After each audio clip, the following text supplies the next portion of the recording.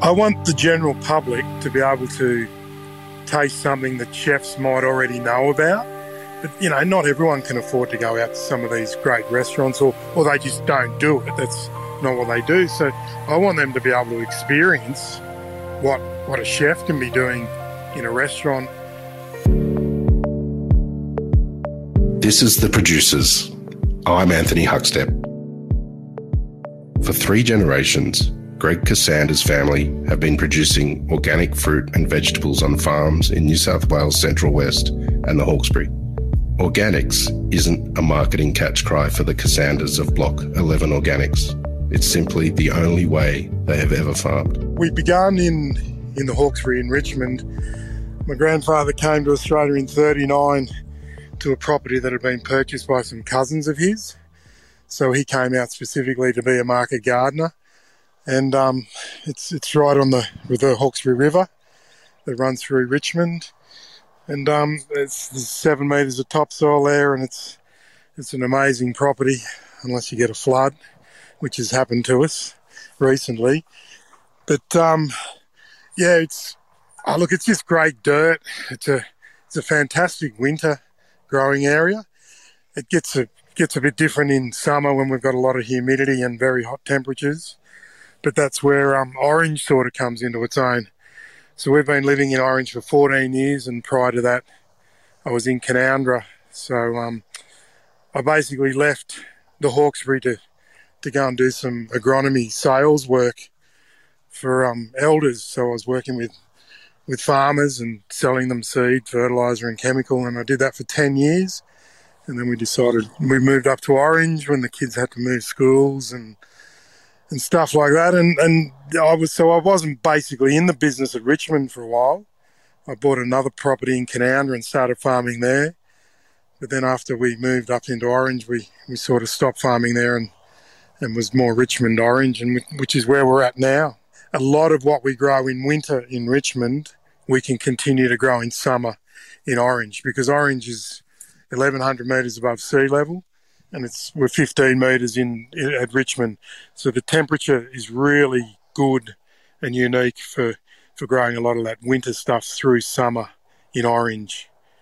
We don't have the water supply in Orange that we do in Richmond, but there's enough water here now for a couple of years after the rain this year. And even last year we had some good rain. So we're set up for a few years in Orange. And in Richmond, it's a little bit the opposite, because we had a big flood this year. Warragamba's full, so if we get a decent rain event, that could all happen again. So we're hoping it doesn't happen. For Greg, farming runs through his veins. It all started with his grandfather in the late 1930s, who didn't have access to chemicals or fertilisers, so he rolled up his sleeves and chose to grow seasonally. So my grandfather started it all when he came out in 1939. My grandmother followed. She arrived in Australia in 1940, I think, with an uncle, and then Dad was born here and 2 other children followed, and it basically became a family business. As everyone got older, they basically worked on the farm, and to begin with, so it all worked back through the old market in Sydney. So my grandfather would sell the produce from the stand in the old hay markets. And the way it worked was they had 2 trucks. So on a Sunday, he would go down with a load of vegetables, and then he would actually stay in Sydney for the whole week. He had a room in a hotel down there called the Hampton, Dad told me, on George Street. I don't think it's there any longer. But and then, every day the boys would just drive a truck down that had a load on it, and then come back and reload it for the next day. So it was a bit different in those days. No cool rooms, no pallets, no forklifts. So everything was done by hand. So the shopkeepers would even come in and just buy what they needed for that day, and the next day they'd be back there to fill orders or buy whatever else they wanted for the shop. And that's how the old market worked. And that's where it's just changed so dramatically these days. My grandfather was really renowned for his cauliflowers. So you'd grow a 12-week, a 14-week, a 16-week and an 18-week cauliflower. So they were a big part of winter, but they still grew carrots and parsnips and potatoes. because the transport was so different back in those days, everything had to be more or less local. You know, unless you were near a train line, you couldn't get it into Sydney quickly, and no refrigeration. So back in the day, the Sydney Basin grew just about all crops that could be grown through that season, whereas that's what's changed these days. You can grow it just about anywhere, and, you know, within 24 hours you can have it into one of the major markets, Sydney, Brisbane or Melbourne. Access to life on the farm made a huge impact on Greg's connections to the land and importance of quality produce. Every Sunday we would have a family roast chicken lunch down at the farm. I didn't actually live at the farm, but we were only 2 kilometres away when I was growing up. But every Sunday our whole family, so all my cousins, my aunts and uncles, would be down there, and it'd pretty much always be a roast chicken with some potatoes and parsnips and whatever else was going on the farm at the moment. And then, you know, we'd get a bit of sweet potato brought in every now and then, which was a bit different. But you know, it was really good. You know, it was a real family affair, and so that was one part of it. But then another part was, you know, being the European family. You know, we were doing pigs on the spit, lambs on the spit, and all the things that have become trendy we were doing back in the day when I was younger. So, you know, and I also remember going to delis with Mum, being dragged along, and, you know, we were the only kids in there, and there wasn't many people. Only the European people would be going in there. But again, now they're just so trendy as well, all the small goods and everything associated with them. Although it was in the family, it wasn't until Greg returned from his studies that he realised the potential to take the family farm into a new era. Well, early on, Dad was part of the business, so he grew the stuff. Well, he did everything, basically. They irrigated it, they looked after it. But as we were growing up, Dad wasn't actually on the farm. The family partnership sort of broke up a little bit, and so Dad actually got into trucks. So virtually all the way through school, we were really not farming until towards the end of my high school, when Dad was sort of doing it as a bit of a hobby, believe it or not, just growing a few things. Yeah. So, and that's probably when I first got a little bit interested in it. But up until that time, I was the only kid at school off a farm that wasn't doing ag. So, yeah, and really, you know, didn't have that much interest in it, believe it or not. But I went off to uni in Armidale, and I learned a little bit about economics and a lot about life when I was up there. And then I basically dropped out of uni and came home, and you know, there wasn't too many options. The farm was there. Dad was still dabbling just a little bit with it, and I said, come on, let's do it. So we sort of got going and started growing cauliflowers and corn and watermelons and pumpkins, and I think that's what hooked me. But, you know, I also love food. I think that's hooked me as well, and just, you know, being able to have a say and know where our food comes from is pretty important as well to me. So, but it's a bit of an addiction now. Everything's just all about food, and not necessarily just what we're growing, but what other people are doing. You know, I just love it. Growing organic produce has allowed Greg to diversify his offering, create small lines of unique products that are not suited to mass production and that many people no longer get access to in the large supermarkets. We bought our block in Canowindra, which was certified organic in around 2000, and the block that I got was block number 11. That's how simple it is. So we just called it block 11. And the main reason I bought it was because I could grow a small amount of produce and still be able to market it, which would be very hard to do in the conventional market. Probably there's a couple of challenges. One of the biggest challenges is the fact that the market is so small. So there's not a lot of volume unless you want to go into the supermarkets, and that's, you know, that's not a path I want to go down. And one of the biggest challenges for me growing are probably just the weeds. Keeping on top of the weeds, we're forever trying to work out how to stay on top of those, especially in wet years when there's sometimes you can't get back onto the ground to get rid of a weed, germination. So yeah, we're forever working on that. So about around 08, 07, I think we moved up into Orange. But Canowindra is only 50 kilometres south of where we are.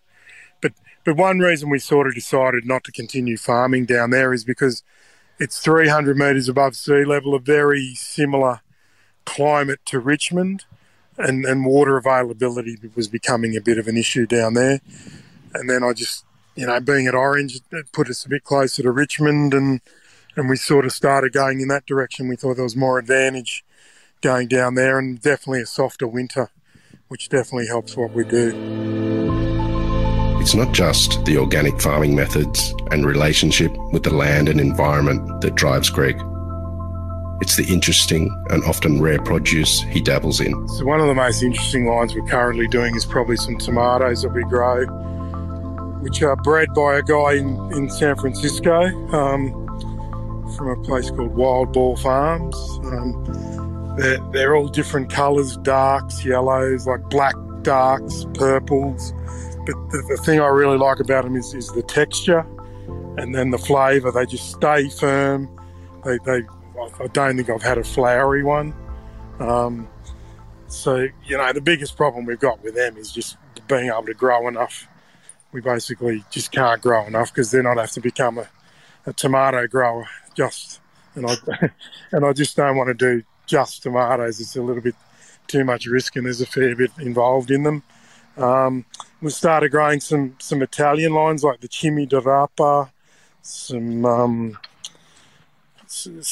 little baby turnips. There's just lots of different pumpkins, which are really taking off as well. Look, I look at a lot of different crops, but the way I get them over the line to plant them is they've got to eat well. And then even look, we've got the apple trees here in Orange, and we've got a variety up here called Sundowner, which isn't really an heirloom variety. It's actually half of what a Pink Lady is, and the supermarkets just don't want it. But it's an amazing apple. It's rock hard. It's got beautiful flavour. It doesn't go flowery. It's everything we grow is more about flavour. We taste it. I'll be walking through the paddock and just tasting stuff. That's just what I do. And sometimes people just look at me and say, you're wasting that. Well, I am, but I'm not. And sometimes someone will ask me about the flavour in a carrot or something, and I just say, not this week. They're not good enough. We had too much rain so it comes down to definitely how stuff eats for me. And I don't think you're going to get that in too many other places, like definitely not the supermarkets. They're all about how it looks. The relationships fostered with chefs and consumers who care where their food comes from drives Greg to explore new varieties and new lines. We've pretty much gone the full circle that my grandfather started. Well, he was direct marketing out of the central market, so we don't direct market out of the central market, but we do use an organic wholesaler in Sydney. And then, so he's a big part of what I call our main lines, which are just normal lines. Like he can't move the different tomatoes and the different lines, like the bunching Chimi d'Arapa and other little baby radishes and stuff. But where they go is they go down to Carriage Works, which is the only farmers market we do.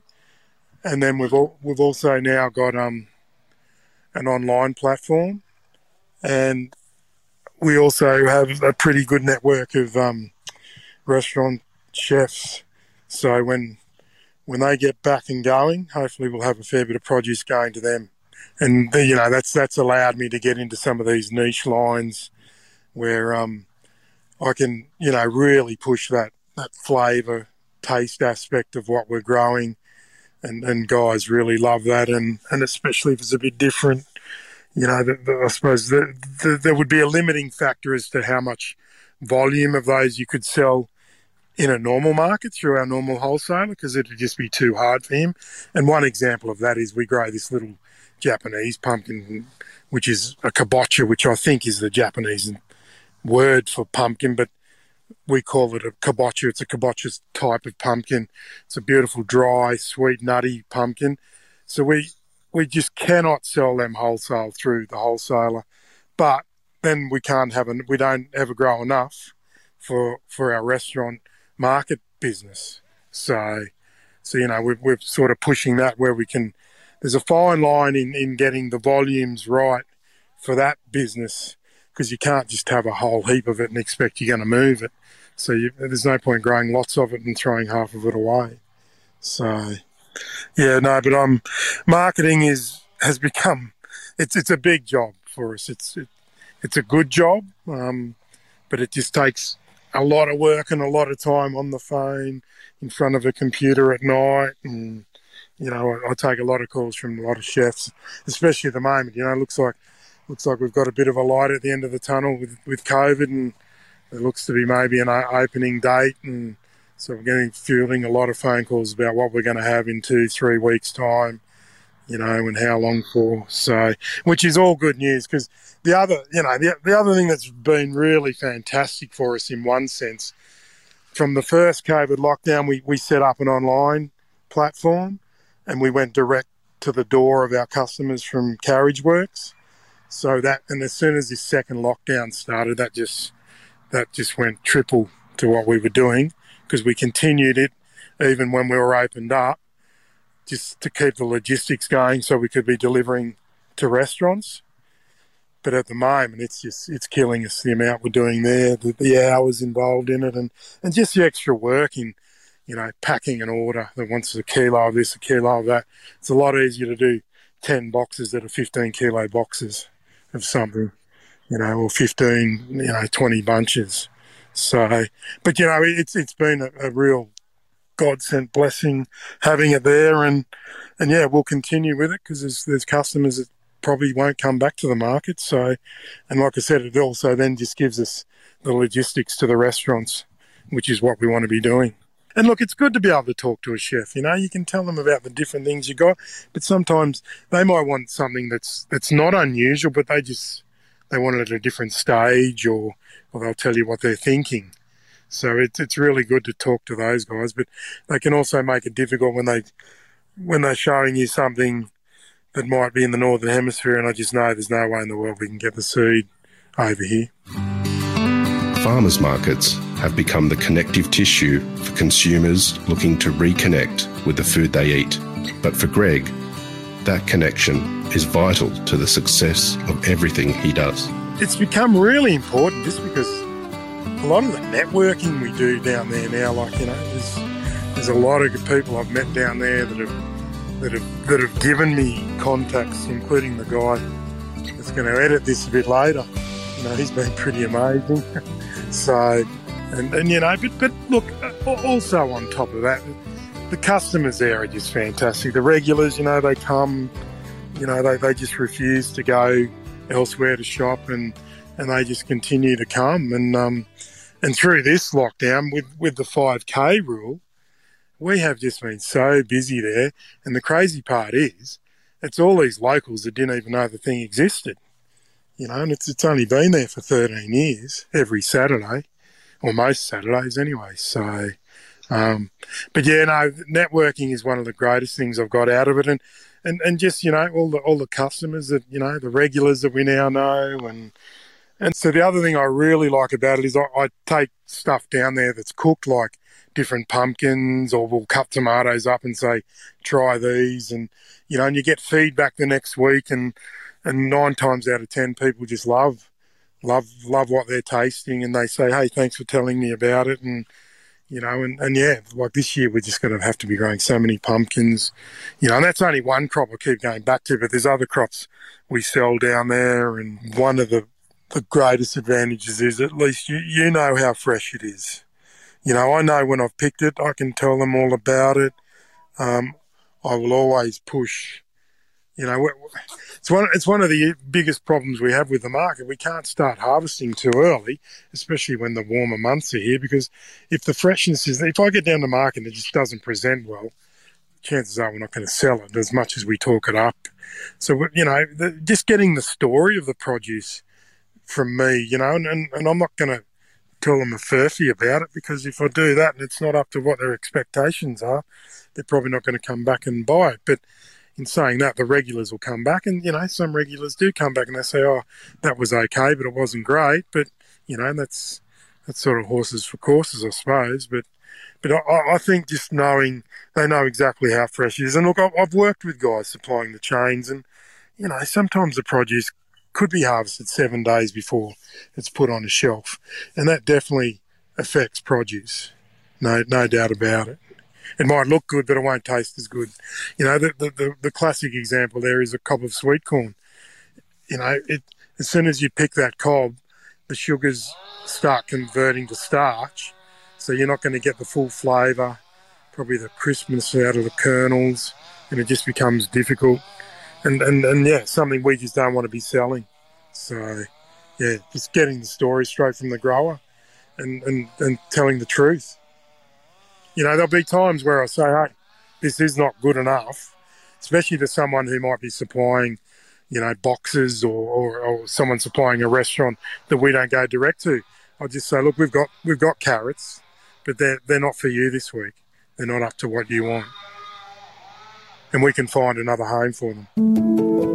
Large-scale conventional farming has narrowed the lines of vegetables to a few variants of every type, meaning consumers are left with just a handful of eating experiences. Greg's mission to explore unique produce is opening up the culinary options to people's lives. I want the general public to be able to taste something that chefs might already know about. But, not everyone can afford to go out to some of these great restaurants, or they just don't do it. That's not what they do. So I want them to be able to experience what a chef can be doing in a restaurant, and even then, ideally what we're pushing is we want the produce to be good enough so the chef turns his magic with the way he cooks it, but pretty much leaves it as it is. Like, he might just throw a pumpkin in a wood-fired oven and cut it in half and put that on the plate, do a couple of little things to it, but put it out there in almost its natural state. And, I just want people to be able to experience that. Because a lot of these different lines, you'll just never find them in the supermarket, because they're very difficult, not so much to grow, but to get the seed of some of these things. And that's probably one of the biggest headaches we've got at the moment, is just getting enough seed of some of these really good products. Like even today, I've sent an email to Italy chasing some genetics on some different greens, and so it'll be good. Yep, the guy might say he can send it, but then we've got to work out how we get it through customs. And then with a couple other things, there's no seed available anywhere in the world at the moment. So we've virtually had to turn into seed savers as well, if we want to continue with some of these lines that aren't hybrids, which is definitely what I want to do as well, but it's another job. So, but anyway, if it's a good enough product, we're definitely doing it. And there's quite a few. And one example is the tomatoes. We're not bringing in seeds out of the States all the time. And at the moment, I think you'd be very lucky to be able to bring anything in anyway, because customs are just all over everything. So, yeah. But no, I just think letting people experience, veg that they can't just go to the local store or even to Woolies or Coles and buy. You just want people to know what else is out there. Farmers are always at the whim of Mother Nature, and drought and floods have taken their toll on Greg and his family. Recently, the floods threatened to turn everything that they do on its head. So we lost about 9 acres of produce. 7 acres of it was corn, and just about every cob was probably sold if we got to pick it. So it was the first flood in 30 years. It lasted for 6 days, which Dad can't actually remember being a flood lasting that long. So it covered part of the farm with 1.5 meters of water, and basically everything that went under that water we never harvested. So in that regard, it was pretty tough. Look, it definitely affected us financially. I haven't really got back to thinking about the exact dollar value because, from the time the floods happened and then we bloody well went into COVID and we've sort of just been running ever since. But no, it's affected us. I think the one saving grace has been the fact that during COVID the online's gone crazy. So it's made us think about what we're going to do this year and how we're going to do it. But losing that corn was probably one of the hardest things for me to take because we actually started marketing a new product, which was a baby corn. So I was walking through the paddock one day and I just realised we had all this corn there and I was a bit worried whether I'd sell it all because I knew the wholesaler wouldn't be able to. So I pulled this young cob and peeled it and started eating it and thought, Jesus, that tastes all right. And it looked exactly like a corn, a baby corn you'd get out of Thailand and some out of Australia, and gave it to a few chefs and they just said, wow, and away we went. So, yeah, losing all of that was probably one of the hardest parts of it. But, it's a challenge of flood and it's just in the back of your mind all the time now. Greg and his sister Michelle are a dynamic duo, and Dad Frank still runs the family tractor. But Greg is optimistic about the next generation as the key to moving forward. I've got it pretty well sorted with my sister, so we work well together. She, especially at the moment, she's doing a lot of the shed work and I'm out in the paddock. One good thing is we see a lot of one another. I still, Dad's 80, but he still comes and drives the tractor and does jobs for me. So, I have a lot of contact with my parents still. Haven't seen much of Mum due to COVID, but it's just good, and we can, you're able to sit down at dinner and talk about the business, and you're never not thinking of the business. That's one thing for certain. When it's a family business, you just never switch off. That's probably a negative, but as well as a positive. Sometimes there's just too much business talk, but at least we know the history and I don't know. At this stage, we probably don't have someone who wants to take it on, but I'm not going to say we won't in the future. Any one of my children could come back, and it's pretty much a complete business now. We grow, we sell, so we're doing pretty much everything. So that it's definitely a viable business. There's no doubt about that. I don't know. I have 4 wonderful children who help us all the time but aren't actually involved in the business. We've got a few more years to go. I've got to try and save some money for a retirement fund. And look, whatever I can keep going, I'm going to keep going. I just love it. Probably the next big thing might be a big new crop of some description that people haven't seen. Hopefully this year we'll have lots of the baby corn. I know we'll have some different corns, even some different hybrid sweet stuff, straight whites, bicolours, yellows. It's just fun finding things that are a bit different that are really good to eat and have got flavour and, which, I don't know, just continue going and looking for new lines that we can potentially grow and keep people happy with. Quality produce and life on the farm is at the heart of Greg's world, but it's the connections with people that has changed his life. It's just good to work outside, yeah. One of my daughters did say to me, she always brings up the really, really wet days where we're trudging through mud up to our knees and harvesting stuff because it has to be harvested. That's probably about as bad as it gets, but it's still, it's still fun picking in the wet. But, and look, just everything now that we're direct marketing, seeing people, buy the produce, come back and tell you how good it is and, getting the genetics and growing them from a seed. Yeah, I just love the whole job.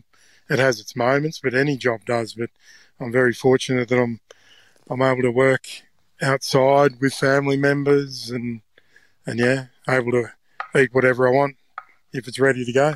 From a marketing point of view, just dealing with people. The crazy part about it is there are so many people that we actually sell produce to that I've actually never met. It's all been done on telephone or email and not necessarily delivered by me. But, and then the people you meet, just through selling, You know, some of these restaurateurs are pretty crazy dudes as well, but they're, you know, great to chat to. And just, you know, just having people come back and say, hey, that was good, you know, and we want more of it. So, you know, end of the pumpkin season, people come up and say, have you got any more? And I say, not till next season. And, you know, when they say, well, just let us know when they're there, because we want more. So, you know, I think that just giving people joy with the flavour and the taste of good fresh fruit and veg, I love it all, mate. Greg's dedication to organic farming and his commitment and focus on creating delicious food has not only been the secret to the family's longevity as farmers, but has also changed the eating habits of food-loving consumers too.